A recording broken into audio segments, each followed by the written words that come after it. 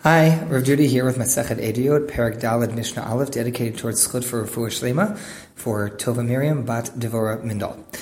This fourth Perek gets us to something that is a little bit different than what you might expect. Shammai, Overly Shammai's school, Beit Shammai, his students and grand students and all their learning, have a reputation for being stringent. And people think of Hillel's the nice guy, he's the lenient one.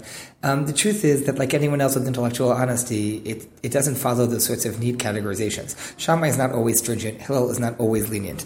And we have a bunch of things in this parak that are case after case where Shammai was actually the lenient one, and Hillel was the stringent one, because they're just arguing the cases the way that they see with intellectual honesty. So here's the first. First is something that actually comes up in Beitza for those who have studied Beitza. It comes up fairly early on. Here are some things that are among the leniencies of Shammai and the stringencies of Hillel. Beitza shenoldu b'yom tov. Beit Shammai omrim te'achel. Beit Hillel omrim lo te'achel. Okay, if you have an egg that is laid on Yom Tov, the issue here is that on the one hand, we're aware that biologically the egg has already been formed before Yom Tov, and as far as Beit Shammai is concerned, it doesn't really even matter.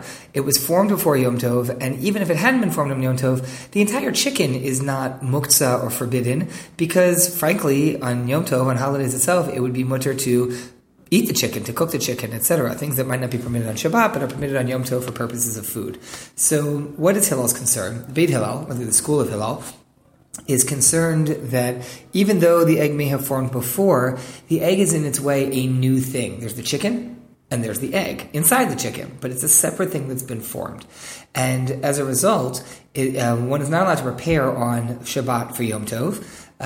So if the egg is laid on a Sunday that is Yom Tov, it was formed on Shabbat. That would mean that effectively preparation. The chicken was preparing this on Shabbat for Yom Tov, and the preparations on Shabbat for Yom Tov are forbidden.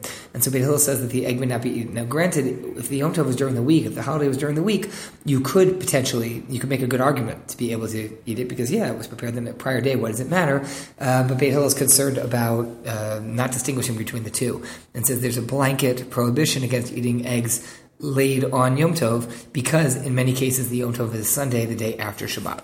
That's case one in this Mishnah. Case two in this Mishnah, Beit Shammai omrim se'or b'kazayit v'chametz b'kakotevet, Beit Hillel omrim zeh v'zeh b'kazayit.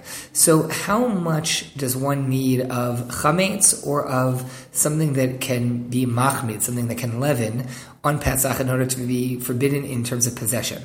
So Beit Shammai says that se'or, if you're going to have actual leavening agents, like yeast, etc., that it would be forbidden at the amount of a kezayit, an olive's worth, but that the chametz itself, you would have to have more. A kotevet is a slightly dried date.